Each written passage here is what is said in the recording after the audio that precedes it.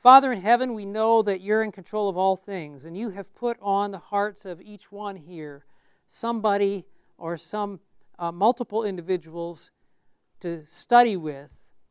Lord, we pray that you would soften and prepare those hearts for your truth. And I pray that you would prepare our hearts and our minds as we are preparing to share that truth with these precious souls that you are leading us to. Lord, we pray that you would be with us now in this class time as we're seeking to better understand how to teach others your truth, how to give effective Bible studies. And Lord, we ask and pray this in Jesus' name. Amen. Oh, there was something else I wanted to bring up, and I was thinking about it, and the thing is gone from me, in the words of Nebuchadnezzar. Okay. So, where were we? When you're giving the study and you're going through the question answer, again, I don't spend a whole lot of time teaching students how to ask a question and read a Bible answer. That's pretty straightforward. But when you're giving a study, it's in the delivery of the study. It's in how you do it. You want to make sure you keep the person engaged. I had a lot of questions during the break. Is it okay if I, alternate between verses with husband and wife? What if I have a husband and wife or a couple or somebody that I'm studying with, and one answers the questions and the other one doesn't? So the husband's always answering, or the wife is always answering. I had a couple, a husband and wife that I studied with, and the wife was the talker. And the husband just sat while the wife did most of the talking and answering. That's okay. If he's there, I'm still going to ask. His name was Dave and her name was Sally, and I would ask, sometimes I would just say, Dave, what do you think about that? Okay, so every once in a while, but I didn't make sure it was an even, okay, no, Dave, Sally, Dave had the last one, or you had the last one, it's Dave's turn. I didn't do that. As long as they're both there and they're both looking up the text, and they're both getting it, okay? So I'll try to engage the other person, but it's not unnatural to have one person do more of the talking than another. Because if you had a situation in a marriage where both did all the talking, neither could do any talking. I mean, you're usually going to have one. If one is more of a talker, the other one's not going to be. That's not uncommon. You just want to make sure when you're giving the study that you're not just throwing information at them. You want to make sure you're asking the question, you're giving them time to get to the answer. In this case, with a fill in the blank, now I've done it as though I didn't have a fill in the blank, which I've done studies like that before. I ask a question, we're just looking up the Bible text. Somebody asked during the break, if I have a special Bible study, a Bible I take on Bible studies, maybe I could have things when I'm preparing the study, I could have certain words underlined and things like that. Absolutely. It's like, what am I going to emphasize? Well, you might underline the things you want to emphasize. I started Bible marking this Bible, and I didn't finish it. This is one of my study Bibles. I have another Bible that's all marked up, and then you use more Bibles. And so what I did in this is my Daniel 2, and I've got the portions marked that I want to underline is where I wanted to read the specific texts and whatever. You can highlight your stuff up, make whatever notes in your Bible or in your lesson. That's part of the preparation. And so when you're asking me questions like, can I do this? Sure you can. You're the one leading the study. So you can make all the notes you need. You can highlight stuff. You can make notes in the margins on this thing. You can draw pictures for yourself. Knock yourself out, whatever you need to do, just so that it helps you when you give that study to know how you're going to give it. Now, when I go through, let's say I'm going through the lesson. In the lesson, we filled in the blanks ahead of time. I mean, that's the idea. And so if we're going through the lesson together, we may not be looking up the text now because we've looked up the text earlier. In which case, I can be studying with Julie and I can say, question number 1, how does God demonstrate that He can be trusted? Now, the text here in the lesson is Isaiah 46, 9 and 10. Julie, why don't you read in what you have there? And then she'll go ahead and read it. And I'll let her read that, and then I'll say, okay, the question is, and I repeat the question. That's the way I typically do it. The question is, how does God demonstrate that He can be trusted? What is the answer there? And I'll have them paraphrase it. I don't just want them giving me the blanks. They'll fill in the blanks. Sure, they'll say, well, I have declaring the end from the beginning, from ancient times, things that are not yet done. So when she's reading this back to me, she's going to give the blanks, but I want her to put it in her words. So let's just say, how does God demonstrate that he can be trusted? And she might read the verse again. I've had people do that. Okay, so put that in your own words. I'll ask a person, put it in your own words. What is it that tells us that God can be trusted? Well, because God knows the future. It's something along those lines, okay? I'm looking for an answer that is the basic answer. Now, it doesn't have to be specific. If she says God knows the future or God tells things before they happen, what God says before it happens comes to pass, any one of those works for me. That just tells me they got it. That's all I'm looking for, is that they got it. They got the general concept. Okay, good. Question number 2. And then I'll go through that one, and I'll work my way through the study. Now, what I want to know in a study context is there are key points that I want to come across. And in Daniel 2, this is what I came up with in Daniel 2. You may come up with something different. And I didn't come up with the 3 points at the end. I came up with 5 points that I am wanting to be clear in the study. Point number 1 for me is, and this is not in this, well, it's kind of in this lesson, but I would add something to this lesson. Because this is my first lesson in prophecy, one of the things I will add to this lesson is John 14:29 and John 13:19. You can jot that down somewhere. I'd have it right in my lesson. I may not read both, but I may read both. And I want you to look at them with me. John 14:29. John 14:29. In fact, I usually pose another question here. So I would add this in. If I'm giving this lesson, I'd add this question in. Why does God give prophecy? Why does God give prophecy? Let me tell you something else that I might do. Okay? And this is when I say things like this, I'm not telling you what you have to do. I'm wanting you to understand that when you give the lesson, you can make the lesson your own. Okay? There's not a rule that says you have to be glued to everything here. So what I might do is scratch out that first question altogether and ask this question instead. Why does God give prophecy? Okay, and part of the reason is because that's my study. That's what when I do Daniel 2, that's what I do. And I use Isaiah 46, 9, and 10, but the question I ask when I do Isaiah 46, 9, and 10 is, why does God give prophecy? And then I use Isaiah 46, 9, and 10, and I also use John 14, 29, and John 13, 19. One or the other, and sometimes both, and you'll see what I mean when we look those up. Let's go to John 14, 29. Matthew, Mark, Luke, John 14, 29. The question is, why does God give prophecy? Gladys, you want to read for us John 14? So do you have your Bible there? Oh, you don't have your Bible there. John 14, 29. Who wants to read that for us? Okay, Max, why don't you read John 14, 29. And now I have told you before it comes, that when it comes to pass, you may believe. Okay. So Jesus says, I tell you what? Before it comes. What is that when God tells us before it comes? It's prophecy, right? He's telling us before it comes. He says, I'm telling you this before it comes to pass, so why? Okay, so what's another way of saying that? I'll know what? I'll know what's going to happen. Now let's look at that you may believe. Look at John 13, 19, and this does it the same thing, just a little different. John 13, 19. Who wants to read that for us? Okay. John 13, 19. Now I tell you before it comes, that when it is come to pass, ye may believe that I am He. Okay, now, again, he's saying it before it happens, so that's prophecy. So why? So when it happens, I might believe what? Okay, that He is God. And I'll tell you what I would do before this. In the order I do it in is, I ask the question, why does God give prophecy? And then the first thing we look at is, the first text I like to look at is Isaiah 46, 9, and 10.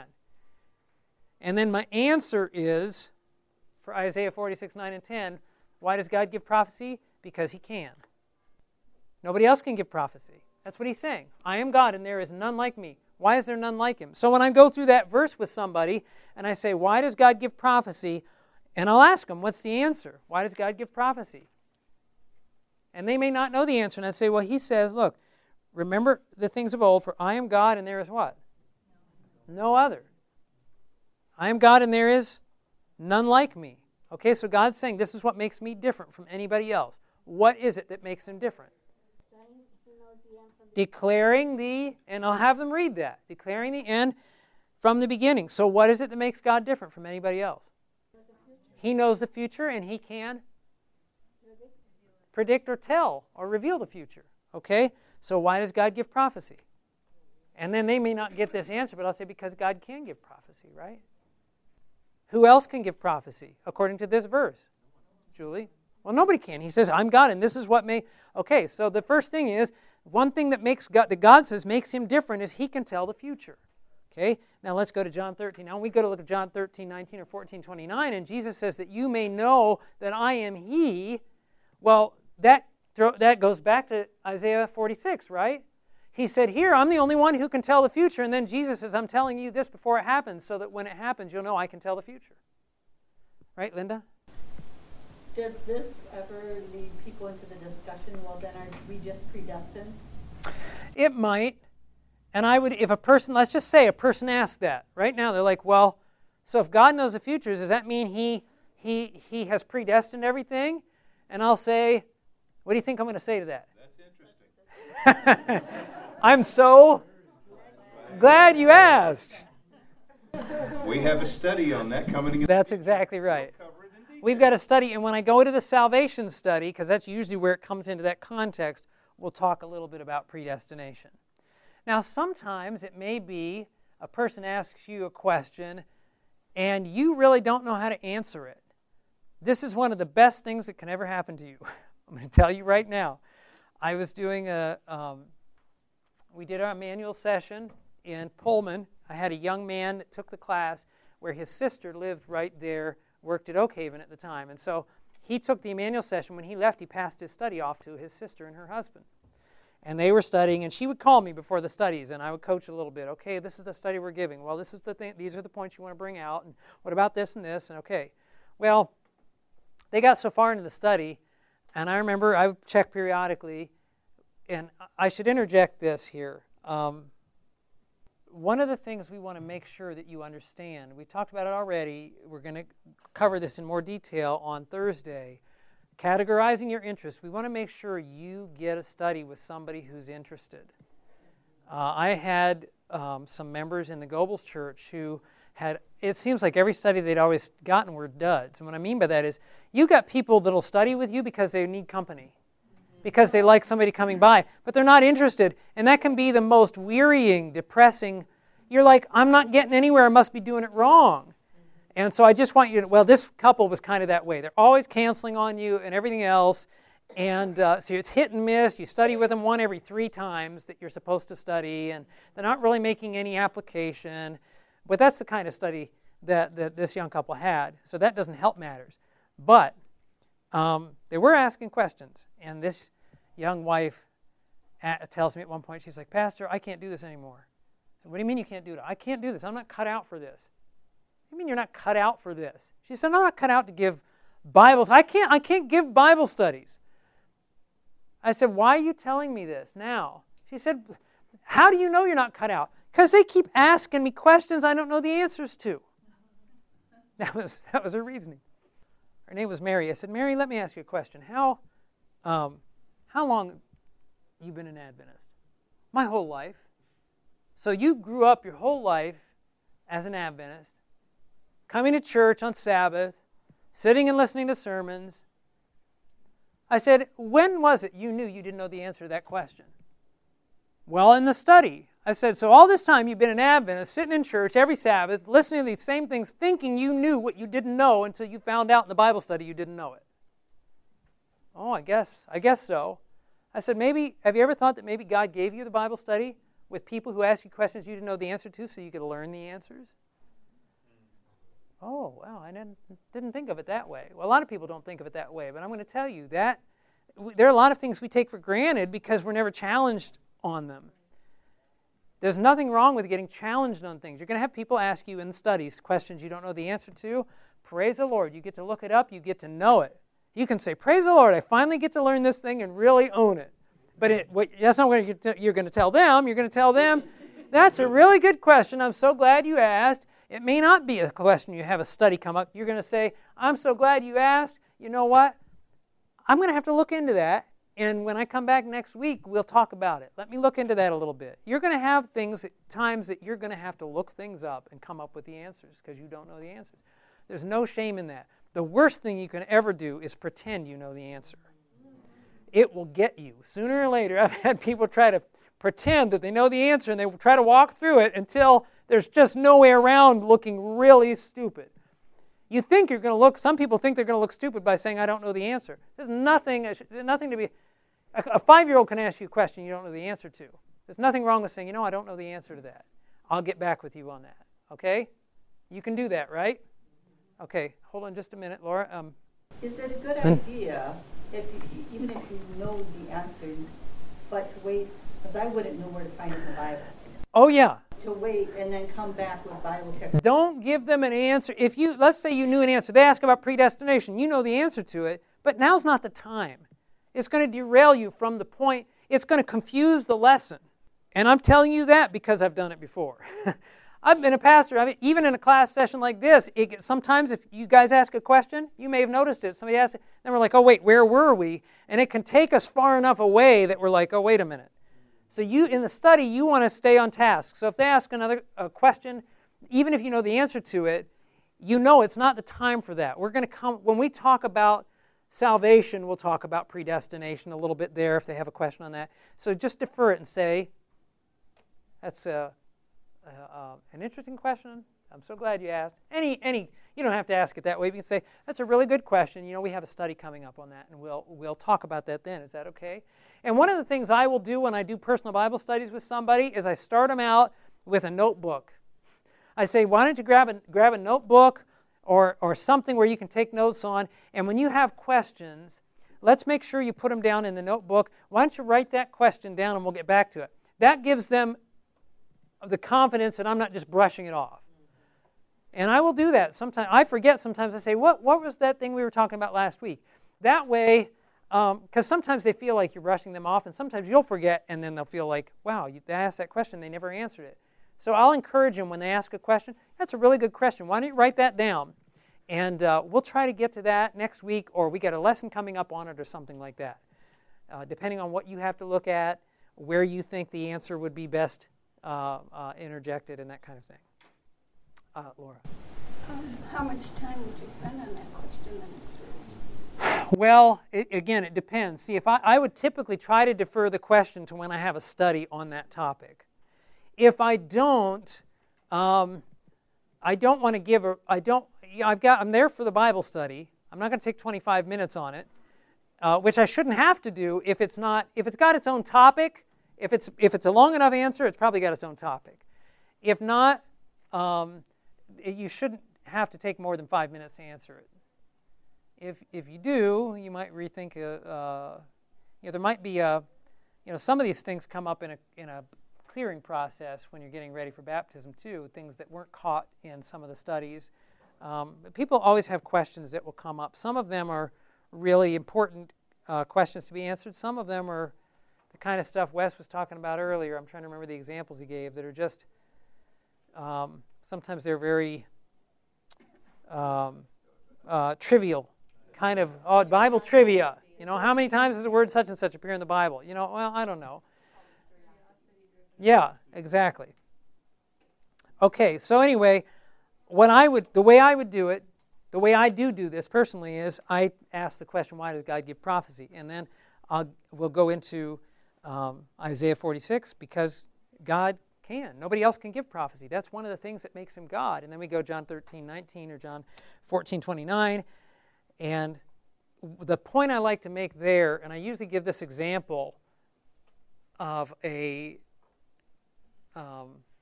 point I like to make is that God uses prophecy. Prophecy is an evidence God gives us to rest our faith on. God doesn't ask us to just believe blindly. and a story that I use. And I'm only giving you this. You can use this story, you can come up with something. But a lot of times when you're preparing for your Bible study, you'll think of an example. It may be an example of something that happened to you in your life as a parent, with your kids, at your workplace, some other thing, or a story you heard somewhere. Those are things that help your studies out. And as you're preparing, you'll think, I've got a really good story that illustrates this, and you'll jot it in there. Okay? But a story I use is, imagine, I worked for quite a while in the city of Columbus, Ohio, and its surrounding area. And it was interesting. You go downtown at the end of the day. I mean, at 5 o'clock when business is shut down, you went from this bustling city where all these people were walking all over to like a ghost town. I mean, pieces of paper be flying across the street and nobody to be seen, right? And, and you got just some homeless people or vagrants or whatever else. And of course, it's getting darker and cities are getting a little less safe as everybody clears out. So I'll tell people, imagine you're in this city, and everybody's kind of scattered.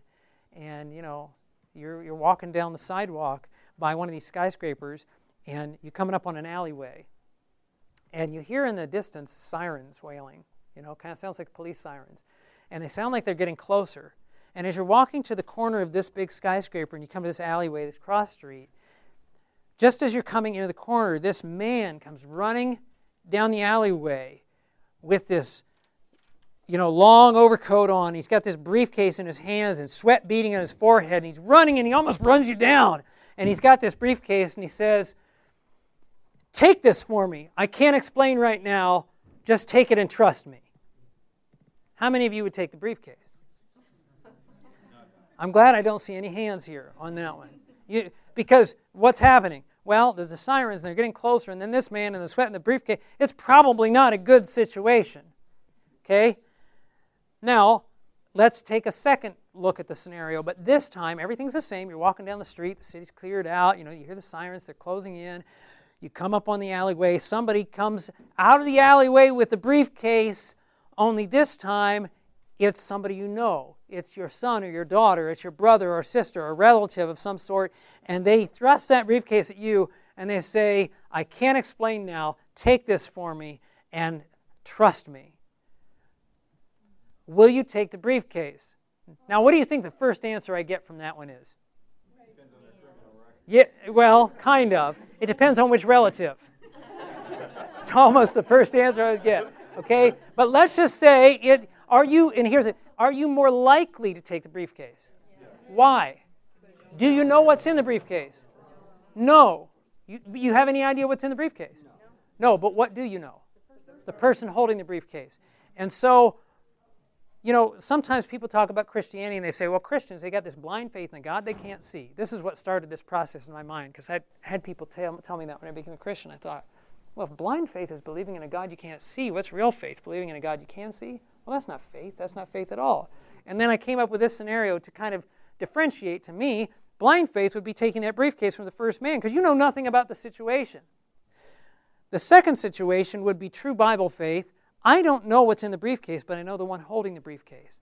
And the reality is this: God doesn't give us all the answers. He doesn't tell us what's in the briefcase, but He does tell us in the Word who He is and that we can trust Him. And what the Bible tells us is that prophecy, God gives prophecy so that we can know who He is, so we can so to increase our trust in what He says. Okay? So why does God give prophecy? Because God can give prophecy. Why does God give prophecy? To give us evidence to rest our faith on. So when we see fulfilled prophecy, it doesn't tell us everything about God, but it sure tells us something about God, that God is in control of future events. And I can trust a God like that, at least to some degree. Okay? So now you may come up with some entirely different illustration. You may just follow what the lesson says there, but that's how you might modify a lesson. Okay? And you use your stories and illustrations. Okay? And when you give those examples, obviously, to somebody, it helps things to come home a little bit. Excuse me. Yes?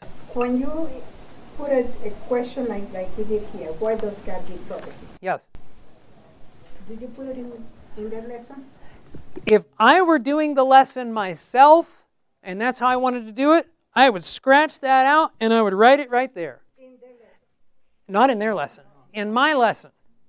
And if I did in my lesson, because their lesson is going to read, I'm not going to mark up their lesson, but I'm going to tell them this. I'm going to say, on question number 1, I'm going to ask that question just a little bit different. That's what I'll tell him. You're the teacher. They expect that.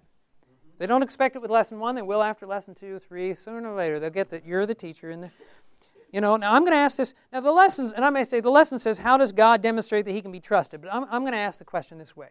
Why does God give prophecy? And you'll see why I'm asking it that way in just a minute. Let's look at the text, Isaiah 46. And, then I'm going to have them read. I'm going to ask them what it means, just like we talked about. And I want them to be clear on it as we move into question number 2. Question number 2, and here transitions to Daniel. Now, the reason I went into the John is that's my point number 1 that I want to make. When I give this lesson, the first point that I want to make is that God gives prophecy to give us a reason to believe. I want them to see that God doesn't expect us to blindly follow him. He gives us evidence. And prophecy is a powerful evidence for that. When we see fulfilled prophecy, we can know that there's a God in charge of the events on earth. And there's a God who knows the future, that kind of thing. So I want to convey that. Now, you might not have that point in what you're wanting to get across. But when you're giving the study, you're thinking, what do I want to be clear when I give this study? Now, Daniel 2, and that's an introduction to prophecy question or point that I like to make. Point number 2 in the Daniel study that you will want to make that is not anywhere in the passages you're going to read is that the book of Daniel was written in the 6th century BC. Without that point being clear, you lose most of the power of the study because it's very easy for us when we go through this and you tell them about Babylon and Media, Persia, and Greece and Rome. What am I talking about? History. History. And history isn't nearly as fascinating as prophecy. And I told you this yesterday. That's why I like when Wes shows them the picture and says, Daniel lived right about here in this image. 6th century BC. The book of Daniel, the captivity, the Babylonian captivity was in 605 BC. Okay? And it has it here in the lesson. And it was shortly thereafter, we believe, that he had this experience of Daniel chapter 2, around 600 BC or thereabouts. 600 years before Christ.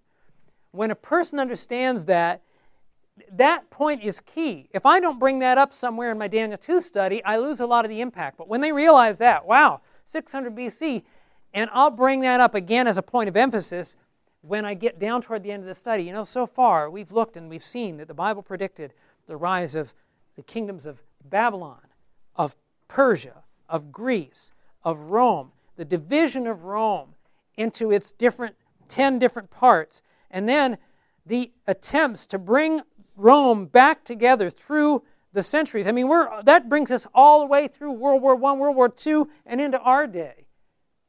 All from 600 years before Christ. Oh, now it starts to make a little bit, wow, really?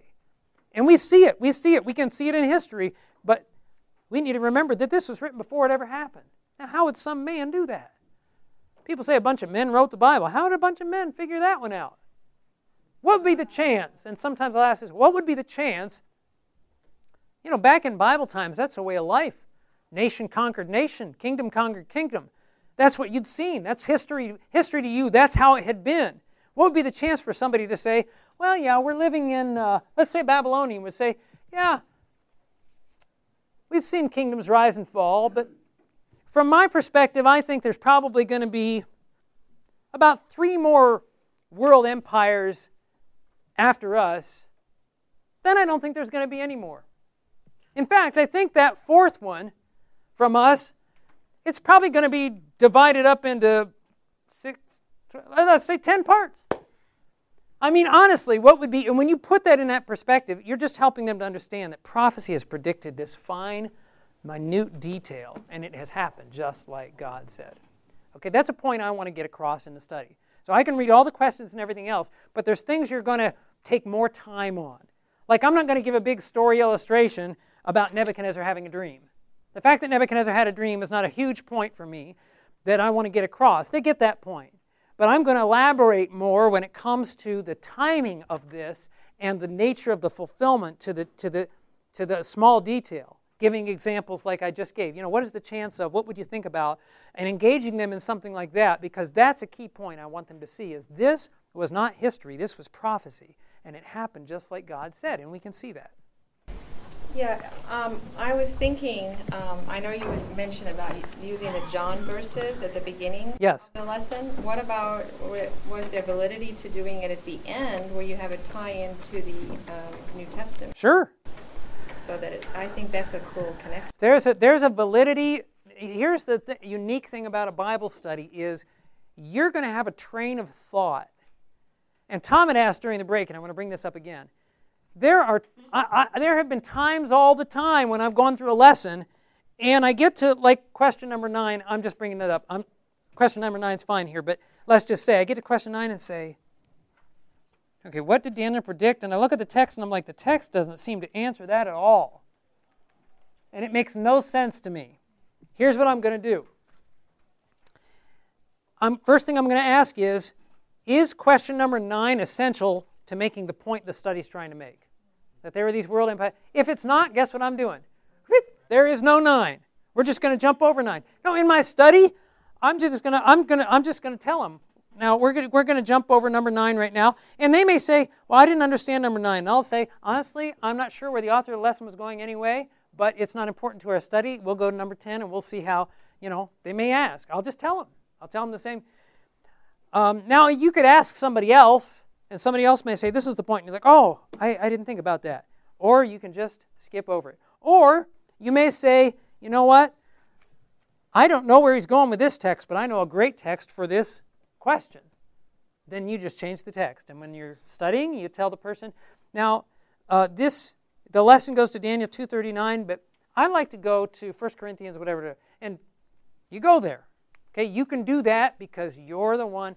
The thing is, the person who put these together, John Bradshaw in this case, he had a certain train of thought, but there's nothing that says that your train of thought is going to be his train of thought.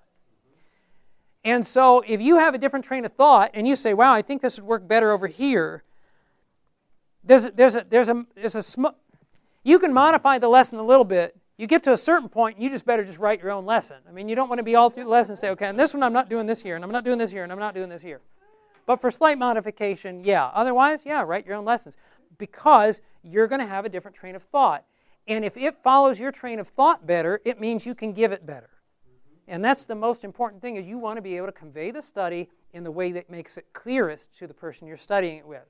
And the fact is, if you can follow your train of thought, it may be following better than the train of thought that is in the lesson. Sometimes it doesn't. I mean, you've got to evaluate that a little bit. Question?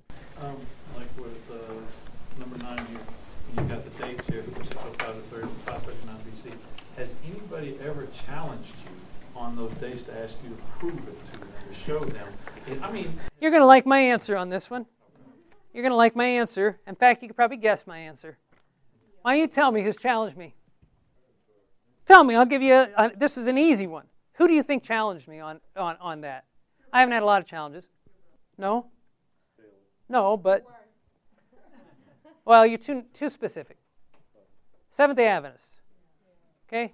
Church members always worry about how people are going to... Not that there's anything... Look, the dates are solid from history. I've done the research and everything else, but the people who worry about it and ask about it are Adventists. I've never had a non-Adventist that I've studied with say, well, how do you know that for sure? And the dates are not that... Sometimes I'll even say, there are people come up with different dates, but the general idea is the same, and the dates aren't critical in Daniel chapter 2, other than, like the breakup of Rome in 476 AD. Well, okay, say it's 480 AD, 460 AD. It's still a long time from 600 BC. I mean, that's the main point that I'm making. So there are certain studies where a time period may be more critical, but not in Daniel 2. If somebody says Babylon's a different date or whatever else, it's not a huge issue. But I've not had anybody bring it up except for church members who are worried that somebody might bring it up. So sometimes we over-worry things. Okay, I want to bring these points up quickly because it's time for us to be done. My second point is I want to make it clear that Daniel was written in the 6th century BC. My third point that I want to make clear in the study, and these are not necessarily in order, but the third study I want to make clear is in Daniel 2:28, it says that the dream refers to the latter days. Okay?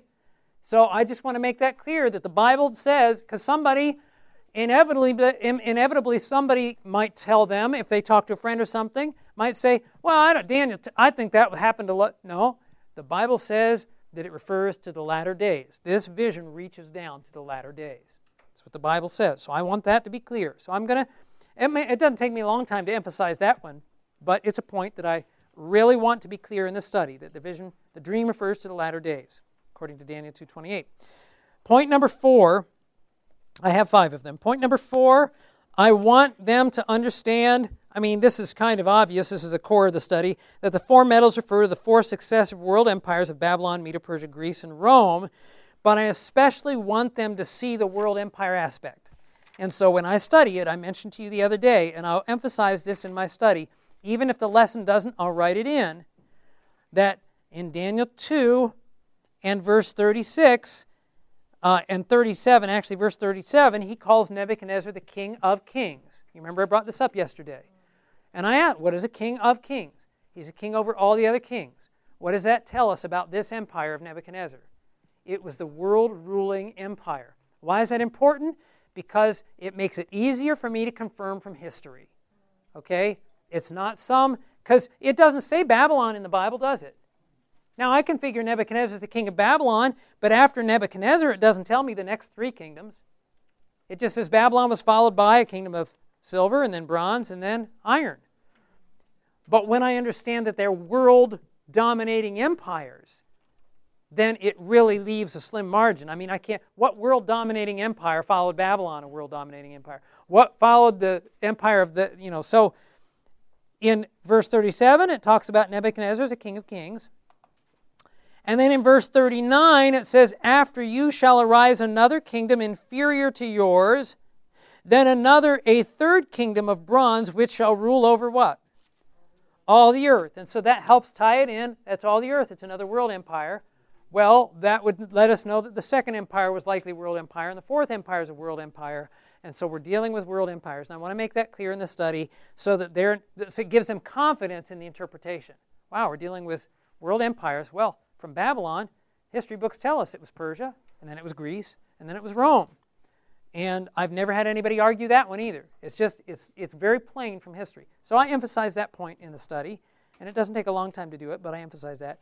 And then, of course, the last point that I have here that I really want to convey is that everything that has been foretold in Daniel 2 has happened to the letter, except for that stone cut out without hands. Everything has happened just as predicted, except for the second coming of Jesus. Now, if everything happened just like God said it would happen, what do you think the odds are that Jesus' coming is soon?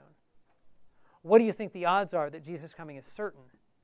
Daniel said the dream is certain and the interpretation is sure. And I'll tell you, there's heavy conviction there when a person realizes, look, I don't know what you've heard in other places, but the Bible tells us very clearly Jesus is coming and he's coming soon. And everything God has told us up to this point has happened just like he said. The very next thing to happen is the coming of Jesus. And he wants you to be ready and wants me to be ready. You want to be ready when Jesus comes? He's given us his word. And so sometimes I may make an appeal like that. And then I'll tie into that. Do you see how God has foretold the future in the Bible? The Bible has predicted what we have seen now as historical fact. Do you see that? Do you see that? Are you willing to spend some time studying the Bible so you can better be prepared for that second coming of Jesus? And that's something simple like that. And most of your people are going to be like, yeah, right there. They're going to be ready to study that together. So I'll hand up somewhere. Where did I see it? Yes? At the time of these nations, didn't China and India exist? Yes, you're asking my objection questions. One of the things I'm going to do for you is I'll touch on this a little bit tomorrow morning. One of the things that I'm going to do for you is I'll give you, along with the other materials, a set of our Emmanuel Institute, the studies I've written. They're not as polished as this, but with the studies that have key objections, I've written answers to the main objections. But the short answer to this, people ask this question, what about China? Well, this is what we know.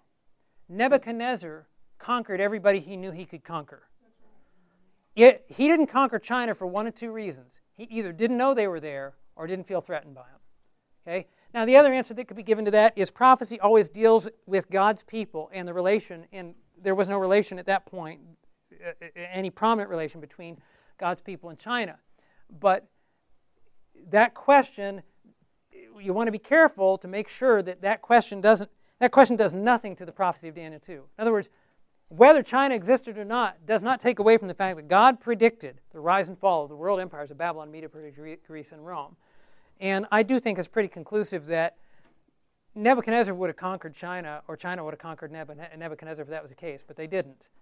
Either they were unaware of each other's existence, or it just wasn't a challenge for, wasn't a concern of his. So neither viewpoint of that does anything to the prophecy of Daniel. Now, another question that comes up is, how do we know Daniel was written in 600 BC? Because some people say it was written, later.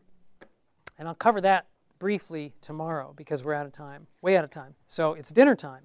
Are you hungry? Anybody hungry? I'm hungry. Yes. You know what I always say when someone asks me that about China? I always add that these prophecies are concerning God's people. What would happen to them during their time? Yes. Not everybody in the world, but God's people. Right. And that's a good answer. Okay, well, thank you for your attentiveness. This media was brought to you by Audioverse, a website dedicated to spreading God's Word through free sermon audio and much more. If you would like to know more about Audioverse, or if you would like to listen to more sermons, please visit www.audioverse.org.